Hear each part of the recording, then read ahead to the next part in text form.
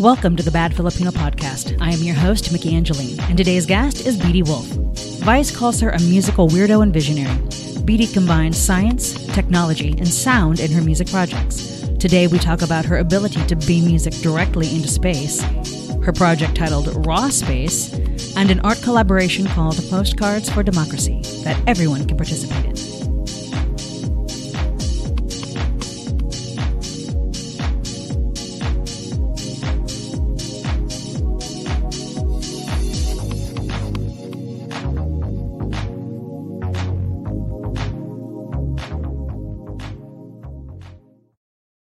Are live again, back with Mickey Angeline, your host for the Bad Filipino, and I'm too stoked and I'm so humbled to have the incredible Beatie Wolfe here in studio with me, kind of, because she's from her own house studio, but she's here. Yeah, I'm here. You're here. So welcome. Thursday. So we were talking before we went live about air quality, because we're going to get into how awesome you are, work that you've done, this cool project you've got coming up, the Postcards for Democracy. I think everyone needs to take part in that. In fact, I haven't yet because I was waiting to have you on here because I'm excited to create some art and send it your way. Nice. Right. And then also also because of the fact that we met at the She-Rock Awards. So yeah, I feel like we're like kin sisters, even though we haven't had a chance to really hang out yet. Yeah, I mean, and we were just chatting. So that was what, like 8 months ago. I know.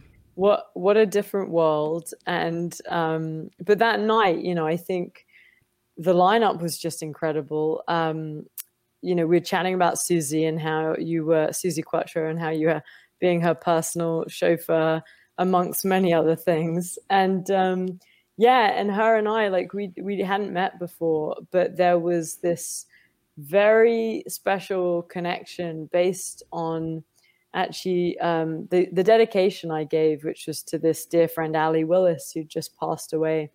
And Susie had sort of something to tell me. And since then, we've really become good friends. And, she sent me some lyrics the other week. It's this song that she thinks, we're meant to do together. So, that night was pretty magical and just it's amazing. Just, I feel like, ending it with I Will Survive, by Gloria Gaynor. I mean, also now looking back and thinking what we've all gone through with everything. So it was sort of like the best way of starting a year in some ways. I agree 110 because we didn't know. I mean, that was like the end of January. It's the tip for me, especially with NAMM and with the She-Rocks Awards. That's my family reunion with my music family. And I look forward to it every year. And I'm so glad I had that opportunity, even though, like we mentioned, I said, I feel bad that you and I didn't get to know each other better and hang out backstage, because I did end up being Linda Perry's driver and Susie Quattro. And she is a fire, legend in the game. And she had just come in from, I think she did a tour in Australia, I think she said. Yeah. So she's even on a different time zone, her body. And yet she killed it. And, and then I got to take her back home and she's, she has this way of knowing things about you. And so she's like talking to different people, and her and I had like the best conversation when I took her back to her hotel, and I didn't want it to end because she just felt like a best friend by the end of the evening. Yeah. So I'm really stoked to hear what you two come up with, because I think that would be absolutely magical. Yeah. Yeah. No, me too. So then for you, and how about giving the audience, for those who don't really know about you, a little insight on who you are and how you got started in music and what you do that's so unique when it comes to music platform? Well, it's, the sort of short answer is I'm a musician, I'm an artist, and I create new tangible formats for the digital age. And even that is like not a mouthful, but like even that is something a bit different. So, on the one hand, I've been writing songs since I was 5. Storytelling in every form, from sort of putting on plays to, writing stories. That was just what occupied my entire childhood. And then I discovered you could put these stories to music. And that was kind of like that aha moment. So that was when I was around 5 or 6. I started writing songs on the keyboard. And at the same time, I discovered my parents' record collection. And that was something that imprinted so deeply, because I really saw these records as musical books that you could open up and read like stories. And there was the tangible art form, the ceremony to the whole experience. And then, of course, like the story that the record was telling, even before you got to the music. So for me, like music and that whole package were kind of, they were sort of one. It wasn't something you could sort of separate. And from that age, I was imagining, well, what will my albums look like? What will they feel like? What worlds will I create? And by the time I grew up, obviously, like the physical listening music experience, which I loved, tapes, CDs, vinyl, like even mini discs, they kind of sucked. But I was the kind of person that would buy, an album on every format, and that's where all my money went, was music. And by the time my first record was going to come out, I realized that everything that I loved had been replaced with this digital experience, which to me was just not satisfactory. Like, it was great in terms of what it progressed and how it allowed, artists to sort of take more control, and micropayments, all these things that now, are much more kind of normal. But it also, in my opinion, it sort of displaced a lot of the things that I loved about that listening experience to begin with, which were ceremony, tangibility, and storytelling. So I felt like, well, my first album can even either exist as, this sort of iTunes download, and of course it would exist like that, or it can exist as a vinyl. But what if it was something totally different, which combined the best of the old and the best of the new, and was essentially like a way of presenting a vinyl in the 21st century? Like, what would that look like? So, for the first album, it was literally turning the phone. It was a way of turning the phone using this little Japanese device into a theater for the palm of your hand. So you could watch, this performance in this really magical, immersive way, through this kind of lens that looked a bit like the 80s viewfinder. And, that was the beginning of it all. And then from there, I created this musical jacket, which was a reimagining of the album jacket, cut by the tailor who dressed Bowie, Hendrix, Jagger out of fabric, woven with my music that was recorded in the space where McCartney wrote Eleanor Rigby, Hendrix wrote The Wind Cries Mary. I created a format that was a deck of cards, which was actually a record as a deck of cards. It looked like a cassette tape. You open it up, you have a card for each track of the album. Tap that to your phone, it would instantly bring up the song and all of the content. I then did like an anti-stream experience from the quietest room on earth, which was this live 360 Fantasia experience for this record that was coming to life around you with the animations from the space where Helen Keller experienced silence for the first time. And then I did a space broadcast using the horn that proved the Big Bang, sending my record into space with the scientist that won the Nobel Prize for discovering cosmic microwave radiation. And yeah, I mean, it's like each one of those is a story in itself, in terms of why and the layers. And of course, we have some time to go into it, but then I got to. Oh, we will, because you're doing this whole outline like it's the summary of the beginning of a 1,000-page book, and I'm just enamored. So yes, please continue. Yeah, like I think for me a big life highlight was getting to present all of these, original sort of innovations and designs that I'd come up with in a solo exhibition at the Victoria and Albert Museum in London with the Bowie curatorial team, the guys that did that big Bowie show, and having it be this sort of retrospective, which was totally surreal. I am not, a traditional artist in that sense, but then I also don't really know what I am. And I think that's kind of good, because I feel like, being a musician today can get very limited, and actually being anything can get very limited. And I've always thought, well, wouldn't you just see where, your curiosity takes you, and be an artist in sort of the more in the Renaissance sense, whether it's poetry, whether it's visual art, whether it's music, whatever it is that, whatever is the best format to tell that story, or whatever are the best fields to enrich that experience. So I guess I'm just all about, not imposing parameters that needn't be there, and also finding a way of making music more vital again, because I think it's lost a lot of the things that were there in the early, in the physical listening experience, which actually gave it that whole visual component, that it sort of was this entire world, and we've lost the worlds around, music and albums and stories. Yes.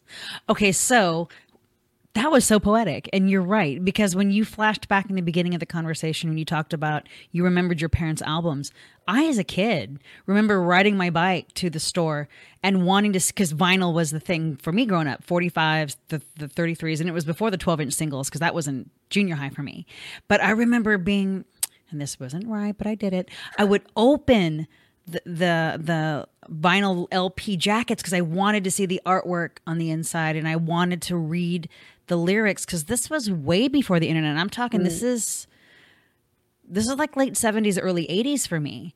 And the only way for you to know lyrics to a song was just to memorize it across the radio, or you bought the album and you played it over and over and you read it in the jacket. Yeah. And we knew, me and my brother, we knew like we shouldn't do it, but we just couldn't help it. And you're right. And then it transcended to cassettes, which they still printed the lyrics, but it was super, super tiny.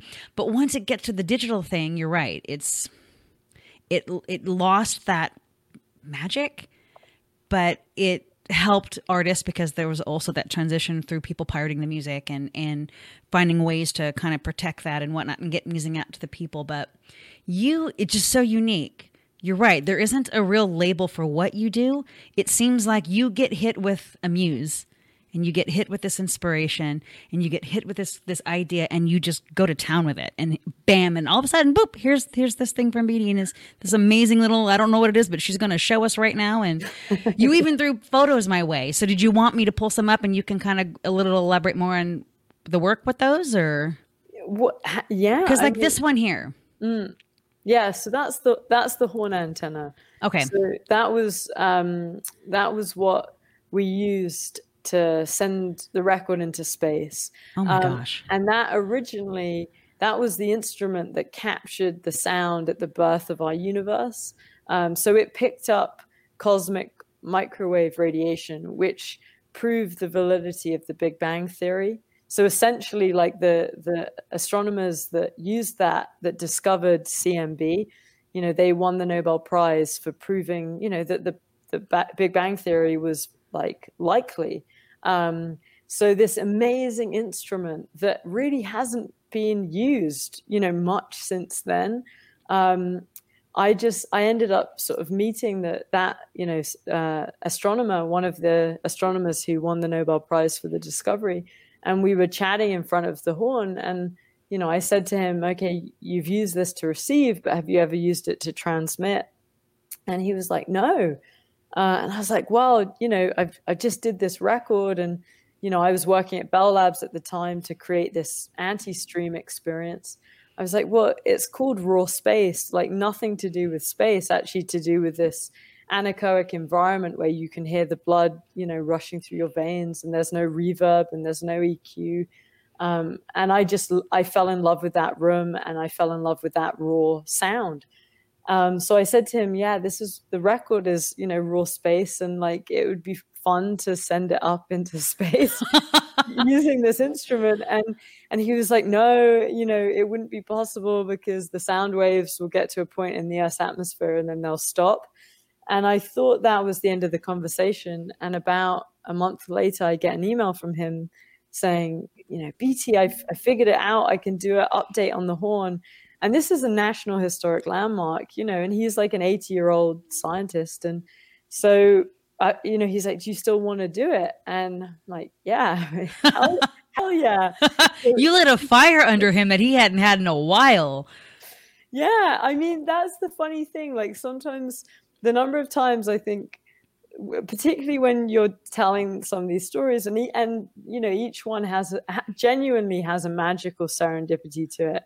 And I think people are like, how did, you know, how were you able to do that? Or how did that, you know, you get that person on board? And it's often just asking, but asking with with something of like a vision, something that excites you, Yes. something that you're passionate about, and there's an intention behind it.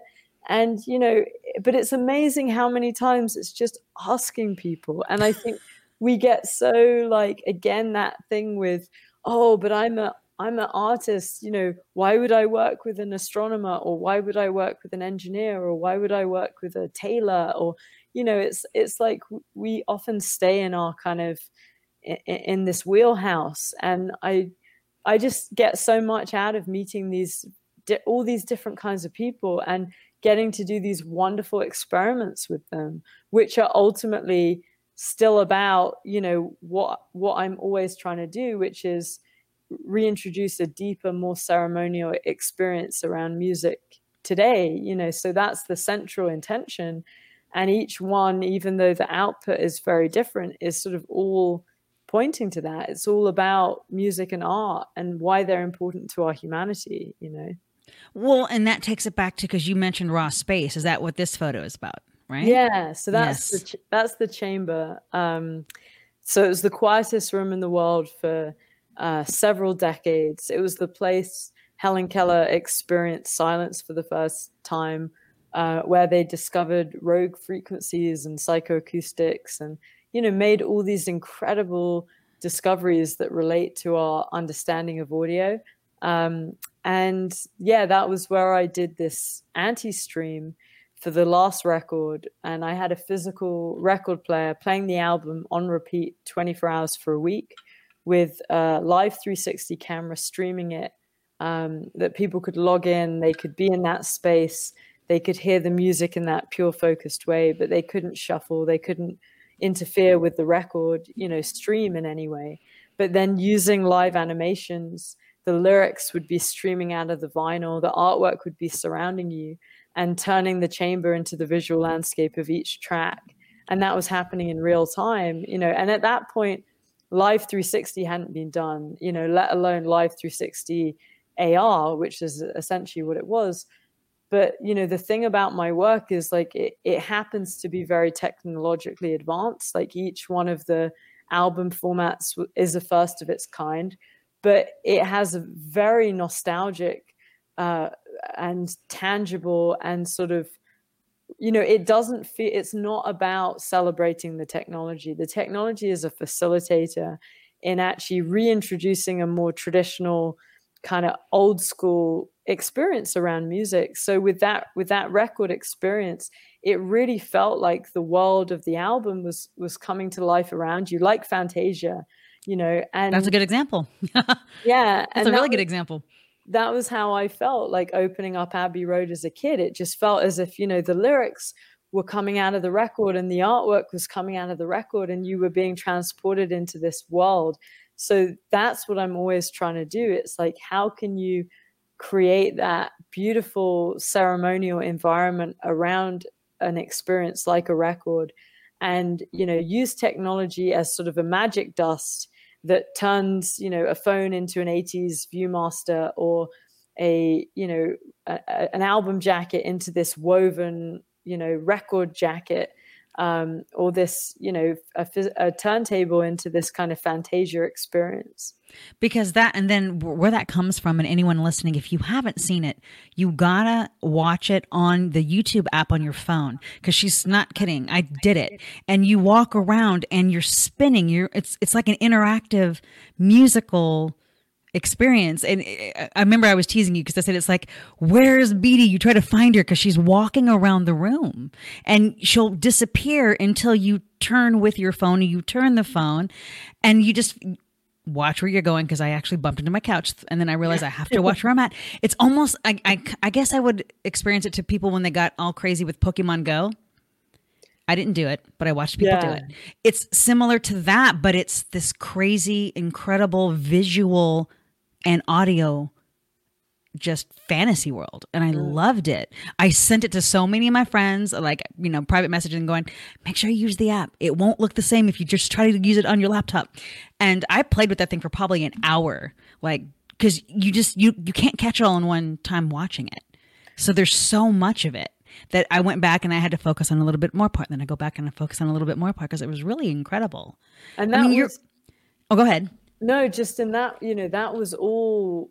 So everything you saw was blending in real time live with with the 4K video. So you had this chamber and this record player, and that's real. I mean, if an engineer walked in, you see the engineer. That's why you saw me walk in, because Right. I was turning the record, the whole thing Yeah. on. But like as soon as it started playing, the animations were blending with the music in that environment. Yes. In real time.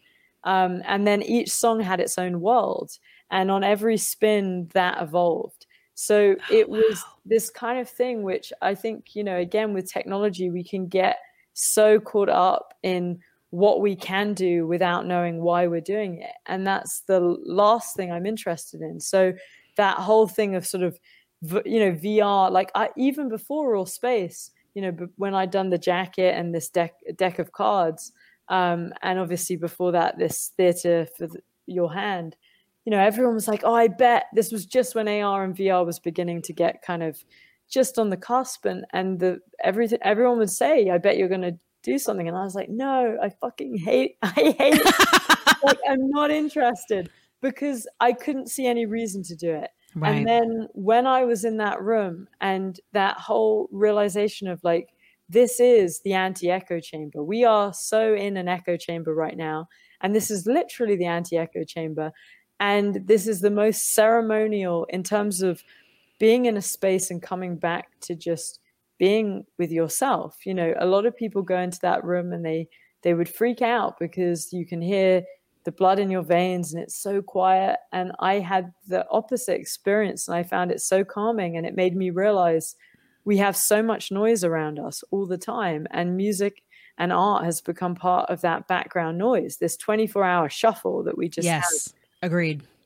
So what if, you have this real ceremonial environment, you have this record player, it's playing, that's not going to be interfered with. It plays 24 hours for a week as this total opposite of our streaming culture. But then you're using AR to bring to life all the elements of the record that, equally I loved, as well as the music, which are the liner notes, the lyrics, the artwork. Yes, and all of it. You're doing it in a way that feels really integrated. So that was really, the why behind that. And then when I had to present that in this exhibition, I was really like struggling because I didn't want people to have to put on headsets. Like, I hate headsets. So I was thinking, how could you do it similarly using a nostalgic device? And so that was the idea behind building this space chamber. And it was a Mylar wrapped, a NASA grade Mylar wrapped anechoic chamber that people would enter. And it had, the record player and the speakers. And then it had one of the old coin operated viewports, the kind you would look out wow. to see. Okay. Yeah. And then using one of those, which everyone knows how to use, from a grandparent to a kid, they could watch the album come to life, in that space. And that's another thing I really believe is it should be inclusive. Everyone should know how to experience it. Everyone should be able to experience it. And it shouldn't be this thing that's like, you got to get all this gear, and it's only if you're like savvy with that kind of stuff. Like, I'm not into that. I think it should be inclusive and immediate and just feel as if like something is just coming to life in this very natural, magical way. So how is it just to be on the inside of your brain at any given point when you're coming up with these concepts, because as you're breaking this down and explaining it, my mind's going, where does this come from? And like for the raw space, from idea to completion, how long did that project take for you to do? It was crazy quick. It was like Really? 6 months. Oh, jeez. Yeah, and honestly, that was also because I was working with a design team, Design IO, Okay. who I've worked with before, and they are family. I mean, actually, usually I say that sort of as a, what's the word, like, not literally, but they really are family. Yeah. It's my brother and his wife, and Okay. we've worked together on the first record as well.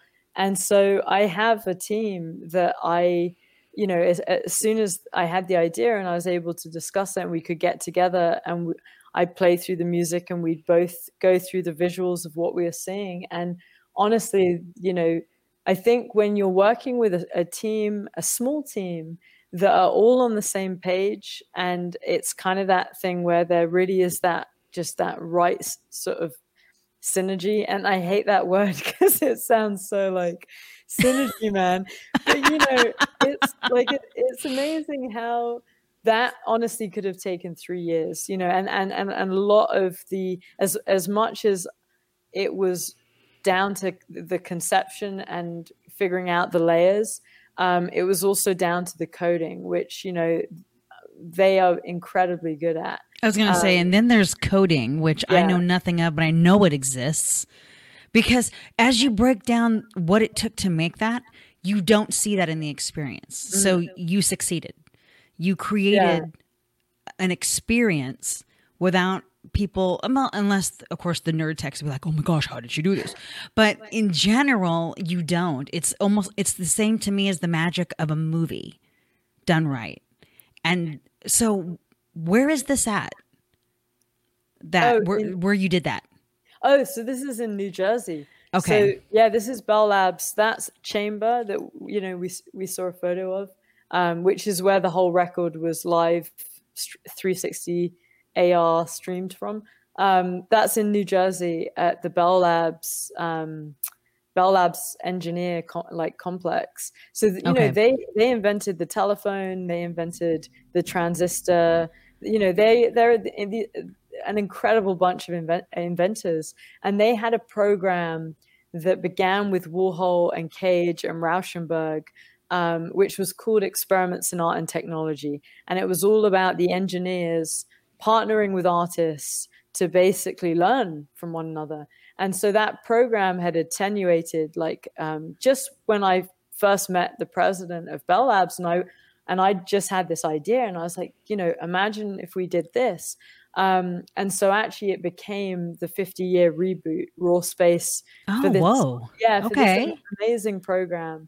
Me and Raw Space were the reboot of experiments in art and technology. Look at you. It's like everything you touch just turns to gold. So on this on this next photo, tell me about this. Okay, so this, now we're because there's the video too. Oh yeah, and we can totally watch the video. Do you want to watch the video now and then you explain it? Okay, I'll go ahead and share the screen. We'll go ahead and watch the video. This will be awesome. All right. Where do we go? Where do I go? Maybe it's just a still. No, that is there. I'm going to go to the... Here we go. Right?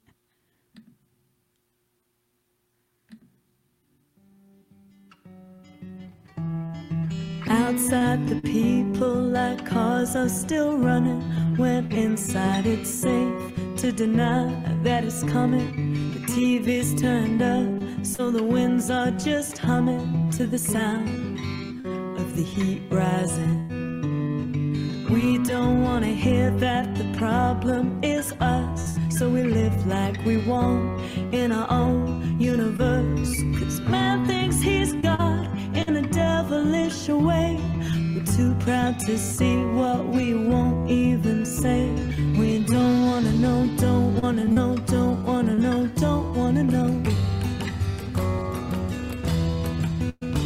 No, we don't wanna know, don't wanna know, don't wanna know, don't wanna know. So take my hand, babe, and I'll walk walk you to school, where you'll learn how to live by a new set of rules. 'Cause we played all our cards, and none left for you. Forgive us, my dear, can't you see? It's the truth that we don't wanna know, don't wanna know, don't wanna know, don't wanna know. No, we don't wanna know, don't wanna know, don't wanna know, don't wanna know.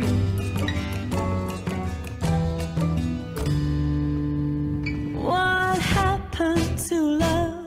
Is it out of date? Turn back, there's so much here to say. What happened to love? Is it out of date?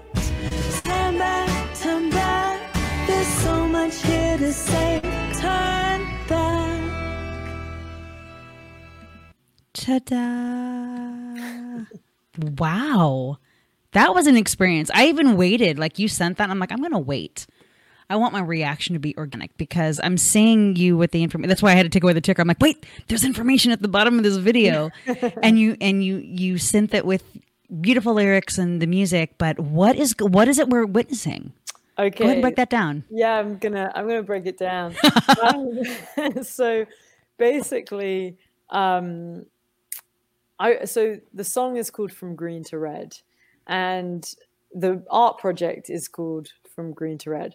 And I wrote the song, 11 years ago, after seeing An Inconvenient Truth, when I just thought, like, oh my God, where the hell are we going, and how are we not on a better track? And I thought, well, I don't need to record this song because everyone will see the documentary, and in a few years, everything will be righted. And obviously that didn't happen. So that song ended up becoming part of the second record, which was then woven into this album jacket. So anyway, so then, fast forward to recently, last year, I was sort of really just figuring out what I wanted to do in terms of the next record installation I already had figured out, which is this way of presenting an album using frequency hopping code pioneered by Hedy Lamarr as this sort of secret communication system. And that was going to be at the Art Institute of Chicago. And that was kind of like, okay, that's that next, same constant, what could an album look like today? But I felt just so frustrated with where we were environmentally. And it was just really tearing at me. So I was thinking, how could how can we make it more relatable? Because right now it's so kind of incomprehensible, and it's so kind of impossible to grasp. And I was sitting with a friend from NASA, one of the chief engineers at NASA, and he was showing me, the CO2 emissions graph. And I was just like, kind of like, if everyone saw this, if everyone was able to see this and absorb this, would that help? So taking that graph as an idea and essentially 800,000 years of historic data, I thought, is there a way of presenting that using art and the power of art to make things relatable so that we can actually get a sense of where we are right now? And so what you saw was a timeline of the planet built using 800,000 years of historic NASA data, which essentially shows the threads, right, turning from green to red, but also, those data points getting disrupted as we get, that's why, because I saw the years, and that's what that meant. So it's the timeline. Oh my gosh. So it's the timeline of the planet. And, that song is, ultimately 4 minutes long, but that's just what you saw as the trailer for an installation I'm going to be doing next year at the London Design Biennale of this project, which will be kind of the full installation version where people will actually be able to interact with this woven timeline and discover sort of more context behind what's going on. And they'll also be able to sort of live mix the audio. So depending on how engaged people are, there'll be different messages that will be coming out of that audio experience. So it will be a whole sort of visual audio immersive installation around the planet's timeline and atmospheric CO2 levels. And that was actually what I was going to be doing all of lockdown. Like, that project was going to be at Cannes Lion and South by and Wall Street Journal Festival and the UN Global Climate Summit. Like, it was literally like this amazing trajectory across the summer and into the fall. And then lockdown hit. And, my reaction was like, well, if, as you said before we got on this call, you see the air clearing, as we did at the beginning of lockdown, and you start seeing, creatures sort of reclaiming the land, and in Venice, the canals cleared, and all these amazing images that were coming out from just people being inside. So I felt like, well, if there's any sort of tangible difference that's being made during this period, that I was going to be presenting a project about making a tangible difference. Right. Then that's sort of, that's great. But obviously we've got the fires, and, we've got the record temperatures. And, it's like, so it is still so front of mind for me, and I think for a lot of people. And so having that project be at the London Design Biennale next year, which runs thank goodness, for a month, because I feel like your work needs to be in colleges and universities, and I would even say high schools. The way that what you just explained, I saw that as something for high schoolers and college students to watch and learn, because it's aesthetically pleasing to watch and hear, which would open you up to absorbing the knowledge in front of you. Right. Well, and I think that's the thing about, with art and technology, it's like technology should always serve the art, and ultimately art humanizes technology. And if we can use both, if we can be clever and know where to keep things raw and where to preserve and what to reclaim, but also where we can innovate and where we can kind of, allow people to see things differently. So you take big data, which is so impossible for a lot of us to kind of get our heads around, but then you use music and you use art to make it relatable. Or you take technology and, you turn, as I do with the record experiences, you turn sort of something nostalgic into something exciting again, I guess that's what I'm always trying to do, is just how do we keep reminding ourselves of what is valuable, and that just because we now have all this access and we now have sort of everything at our fingertips, there's also a lot we've kind of lost along the way. And it's really important to just remember that and to sort of figure out, well, where's that sweet spot between, getting the best out of innovation, but also preserving the best of our humanity. Which is the question, because as humans, we tend to ignore rules, and we tend, if memory serves on things that I've learned when I was younger, but humans seem to be the only creatures on the planet that bend the environment for their needs versus learning to adapt to the environment presented to them. And we'll hide it in the guise of science sometimes. And a lot of the times we're doing it for good. And then there are times when we're not, and we're experiencing that right now. We talked about that. I mean, I told you off air when I was still Lyft driving, when everything shut down, at least up here, because I'm in Sacramento. So I'm up in North in California. And I noticed, and this is April, so it was like sort of the end of March to the end of April. And I noticed, number one, I got everywhere completely on time, which I never knew what that meant because there was no one on the road. But everything stayed green. The weather stayed this nice 69, 70. I saw more animals out and about, especially in San Francisco. More coyotes came out, more raccoons came out, more birds came out, more bees came out. And there was this quiet. And there wasn't all that, like you mentioned, being in that space where you can hear your own blood flow. I was hearing more of the world because there wasn't cars and technology and buses and planes and people and all this interference, Yeah. which those frequencies in itself dull and destroy nature. Right. Totally. And I know this.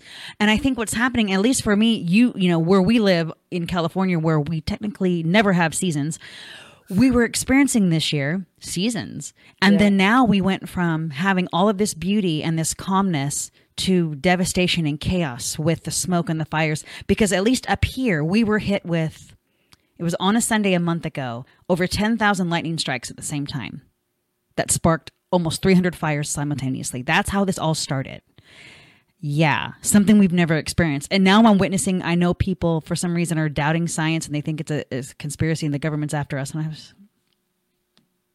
and I'm like, guys, go back to school and study. I mean, I'm not saying that that couldn't happen, but understand where we're at climate wise, and our ecosystems are just fucked. And then you're right. It's just knowing when to back off and when to apply it. And we have the knowledge and the intelligence. People like you, obviously, you know, your work is, I honestly feel, if you haven't already embarked on that, should be on the educational level. It should be, if it isn't already. Have you considered that? Well, I've definitely given talks at different, universities or Berkeley or wherever, or the USC, and I feel like anyone and everyone. I mean, it's that thing where I kind of, whether it's like even a group of like small kids through to, I did this whole project in nursing homes, and so that whole thing again and that was like music and dementia, and which is another program or project you've done. Yeah, and that's a whole other story. But like that fed back into everything I now know, and I believed already, but now it just has reaffirmed, music and nature. I mean, Dr. Neurologist Oliver Sacks, for every, whether it was autism, schizophrenia, Parkinson's, dementia, almost every neurological condition that he was looking at, and he was one of the great neurologists and humanists, and he's a huge hero of mine. And he showed, well, firstly, just music, the power of music on such a deep, profound level as the one thing that could unlock these conditions when nothing else could. But moving away from that, and that is ultimately what I went down and did this study, myself in that vein. But he said there are two things that connect people or reconnect people when they're in very serious neurological binds, and it's art, music, and it's nature. So it's like we don't have to keep on reinventing the wheel. And I feel as if, in the same way that you said, that beautiful silence where you could hear the world, it's like the same things going on. Those frequencies that are, whether it's travel and traffic and all of that stuff, but just our daily lives, social media and calendar alerts and news and all these things are coming in at the same superficial this stream of information that's constantly bombarding us and numbing our sensory systems until we're ultimately kind of, we don't really feel things anymore because we need more stimuli. Yes, it's an addiction. We're so desensitized that we have to keep feeding ourselves. And it's the same. It's the same with music. Music gets more and more, whether it's the ear sugar frequencies or the compression or whatever. And I just feel as if it's almost like, and that's also why I'm doing this project at the moment with the Post, which, is something totally. Yes, we're going to go into that. Yeah, but right. I feel like there are these core human experiences that keep us alive inside, and it's not complicated. It's like music, art, nature, receiving mail, like these really simple things that we can take for granted on such a huge level, because we think like, oh, but now we have all the access. Like, so the thing about the digital era with music is it created access without any value. So we now have everything that we want, but there's no value attached to it. That's a really good way to put it. And curation also got totally dislodged, because media, it no longer really mattered. Like magazines and radio shows, they all lost that ability to say like, hey, we're super passionate about this, you should check it out. So suddenly we have access but no value, and we have noise but no curation. So what do?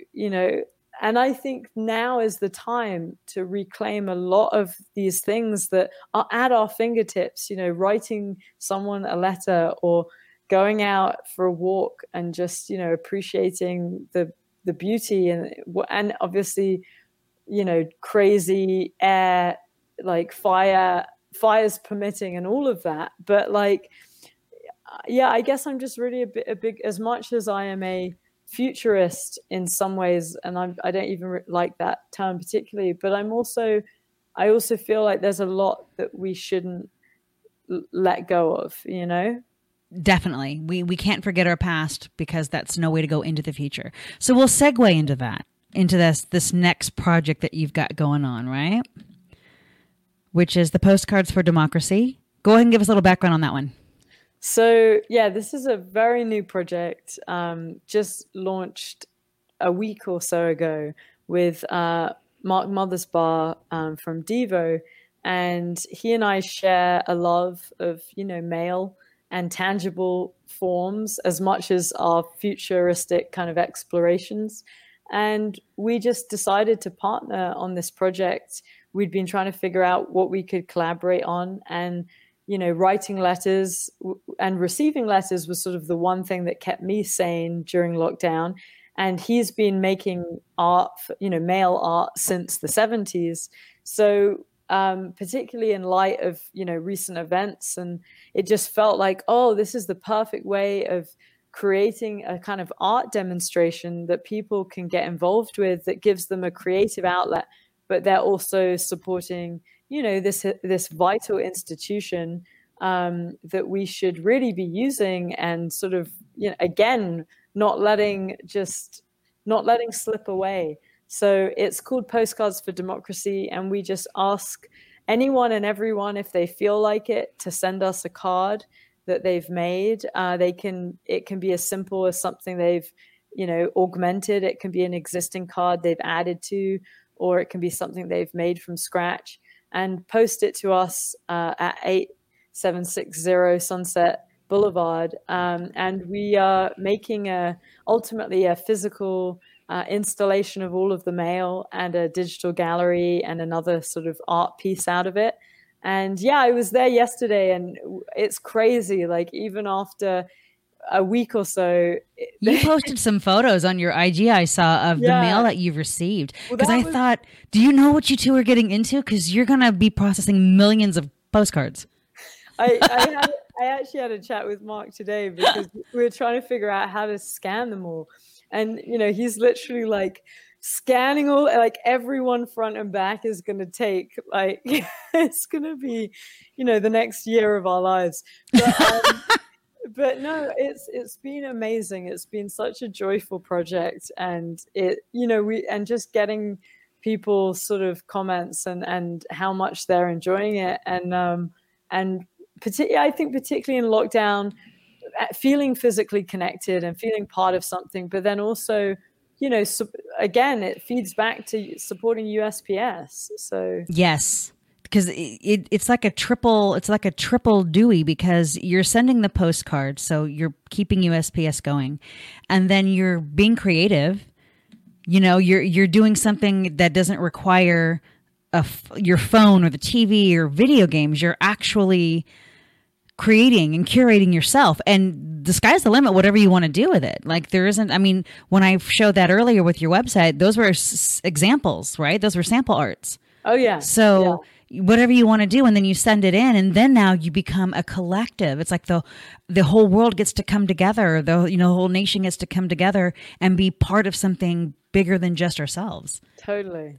I loved the whole concept. Like, that's why I said I'm going to wait, and now I'm going to do it, because I do, I'm looking forward to mailing Christmas cards this year, writing out individual, like I've had to work on my penmanship because of all the typing of over the years.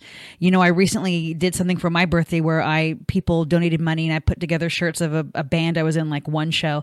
And when I sent them out, I hand wrote the thank you cards, and I hand wrote little notes to people pertaining to our friendship and our bond, because that's something tangible that you can hold on to, especially with everything we're going through, because we physically can't see each other right now. So here's something, since you can't see me, right? Yeah. It's like the old pen pals back in the day. You had a pen pal. People would sign up to have a pen pal from across the world or across the US, because you would never physically get to see them. You get to write each other letters. And that's what this felt like. So thank you to you and Mark for coming up with this incredible idea. So when did the birth of this actually come to fruition before you launched it? Like, were you sitting having tea? Were you putting mail in the box one day? Like, so we'd been trying to figure out how to collaborate, because honestly, the way that my brain goes, I think Mark is the same, and there aren't that many people. When you meet a person like that, where it's like, oh, you could explain an idea and they just get it. Yeah. It's kind of as if, and not in an elitist way at all. It's just that language of where you feel like such a weirdo, and then you're having this conversation, and it's like, oh, it just instantly makes sense. So we were sort of talking about what we could do, and then when lockdown sort of hit, so that was sort of pre-lockdown, and then when everything kicked off, and mail became again like something that I'd always done. I'd always written letters, and as much as I was sort of out of the, at university, people thought I was again weird for writing letters and sending people stuff instead of calling them. And so, so then when I also discovered like Mark's passion for making postcards, which again he's made for years. He's got like 500 books of postcard art. Oh wow! Yeah, I was like, oh, that I didn't know. Yeah, wow. So and that's really a huge he does it every day. So I felt like even before things happened with USPS because stuff USPS has been neglected for so long. But before it got very intense, right. I felt like it would be great for us to do this kind of exhibition of people's letters in lockdown, because I love that idea of something we connected through. It could also, be something that we reflected. And then when everything got much more intense, it was like, oh, this has this whole other dimension to it now if we do it now. Right. So it was also, I you may not know, but also he almost, he had a real close call with COVID. So that was something that, it was kind of devastating at the time, because it was like, oh my God, like, is this person going to be okay? And now he just really wants to be putting his energy into, good things. So this felt like just the perfect thing to be doing together, and particularly now. Oh, especially now. I mean, I was discussing this in a couple of other podcast interviews with people on how something we take for granted, mailing something, is now threatened, Yeah. I mean, when I saw on the news that they were just pulling up boxes and taking them away, that really just happened. Because are we trying to say that COVID's never going away? Like, why would you get rid of a box? Yeah. I don't want to get into that. But yes, so I love this. Everyone listening, please do it. It is postartfordemocracy.com. If you can't see it, if you're not in the chat room with us or watching the video live, or you can go to beatiewolfe.com, her website. She's got it on her page as well. And you have up until, I believe you said the election date, right? November 3rd to send it in? Yeah, I mean, we're not trying to make it. Obviously, it's going to end up being political, but it's. I mean, because you want to give a date so that people don't just sit on their asses and not do something. I mean, it's definitely like, but it's also the thing of it shouldn't be politicized in the first place. Correct. And that's kind of what it's also about. So, but the way I see things is you can move things forward, I think, by, there's sort of angry reactivity, and then there's sort of positive reactivity. And I feel as if this is really engaging, that the joy of people sitting down and making something. And a lot of it's wonderful to see a lot of people have actually been doing it for a lot of time, and then people haven't done it at all. So you've got so many different kinds of people getting involved, and so many different expressions, and so many different ideas, and it becomes this sort of collective representation of our times. So it's just got a real positive feeling to it, which I think is really important, because it's very easy to get totally depressed and dismayed, Right, with everything. right. But I think, it's about where you put your energy. And, if you can put your energy into things that create some good, that's what we need right now, Agreed. You seriously, it's everything you do. You have this gift. It's like you see a need for something and you fill the pocket on levels you probably didn't intend to when you start it, but by the time it's done, it's like, oh wow, and then it affects this and this and this and this and this and this, even though it's not your intention, because you'll say that over and over again, how it's not the intention, but your gift, you do it.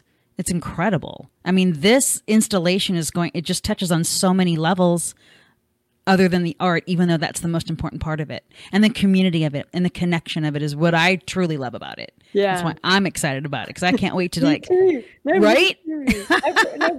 Everything about it. I think that, I think sometimes there are just ideas, this is also a big thing about, just being a vessel for something. And I know it's talked about a lot, and it can be very esoteric, but it's entirely how I identify with that process, which is, there are all these ideas sort of around us, and like we just have to tune in, or we just have to be ready to receive them. And there it is, ready to receive it. Ready to receive it. And then open yourself up to it. And then just be that facilitator, and don't make it an ego thing, and don't make it a sort of like, oh wow, I'm so clever for doing that, and then it has a different energy. It's right. It's serving a greater purpose, and it came through. You were a funnel in the ways that so many people are funnels for other things. Absolutely. No, this has been so amazing. I just heart you so much, Beatie. I cannot wait till all this lifts and we can actually go and have tea in person together, because I know we've discussed that. In fact, I would love to, if things do clear up, and when they do clear up, hopefully it's around the time you're still working on this. I would love to take a trip down south and kind of like see it happening. Your little collecting of the postcards and the scanning, and right. I would love to see you doing a little work in progress, because that in itself, I'm sure you have behind the scenes of everything you've ever created, because just that alone, I think is just as incredible to view and to witness as the finished product. So in wrapping this up, where do you see, because I want to say music, but you're so more than that, but where do you see that happening? Especially for artists that are struggling with, do they stay with their career in this? Because we don't know what tomorrow's going to bring. Like by the end of 2020, where do you see it going or ending up? I have no idea. And but I do think, so there are three things. I think figure out why why you're doing what you're doing. And if that really feels right, if it's actually not about a lot of the external shit, like, things that can just take time, like I had to have so much determination and ignore so much of what I was told. And, the payoffs only come a lot later, and often they come in very bizarre ways, in ways you weren't expecting. So I think it's about really sitting with it and like figuring out what is it you want to say, and what is it you feel, or what is it you feel needs to be said. And then just realizing that everything is shifting right now. And with everything shifting, I think actually there's going to be a lot of good, because I think it's going to displace some of the old structures that have, in different ways are just outdated. I think there's a huge shift coming with the whole way we listen to music. I think, it's got to the point where music has become so valueless, it's going to swing the other way. I really believe that.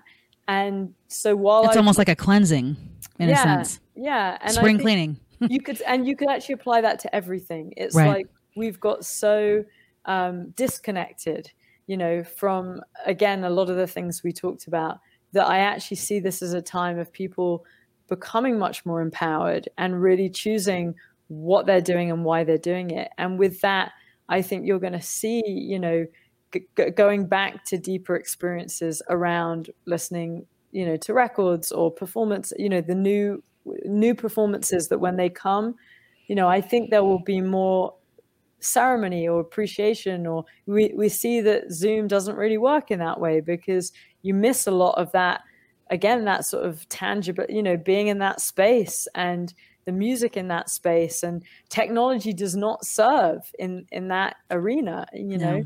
So I just say, just be, just be clear on why you want to do it. And if you know why, that's actually often the hardest. That's a lot of things that people don't even figure out ever. But that's almost the best place to reassess things from, and just be unique. I think we have such a world of like trying to sound like this or trying to do that or replicate this, and it's all like the algorithms and blah blah blah. And I don't want to sound boring, but it's like be original. Yeah. Be original and go with what is exciting to you, because if it's exciting to you, it's likely going to be exciting to someone else. And that passion is so infectious. That's why I got Robert Wilson to update the horn antenna. There it is. You sure did. You put a fire on that old man's butt and he was like, girl, let's do this. And you did it. I love that story. I'm just going to carry that and just share that with everybody. That's amazing. So thank you so much for that and for taking this time. So everybody, Beatie Wolfe, follow her, look her up. Her work is extensively amazing. And enjoy the rest of your evening. This is Mickey Angelini with The Bad Filipino, signing off. Have a good night. Thank you for listening to The Bad Filipino podcast. Be sure to check the live video versions of these episodes on my YouTube, my Facebook, and my Twitch and Twitter accounts. That's Mickey Angeline with The Bad Filipino podcast.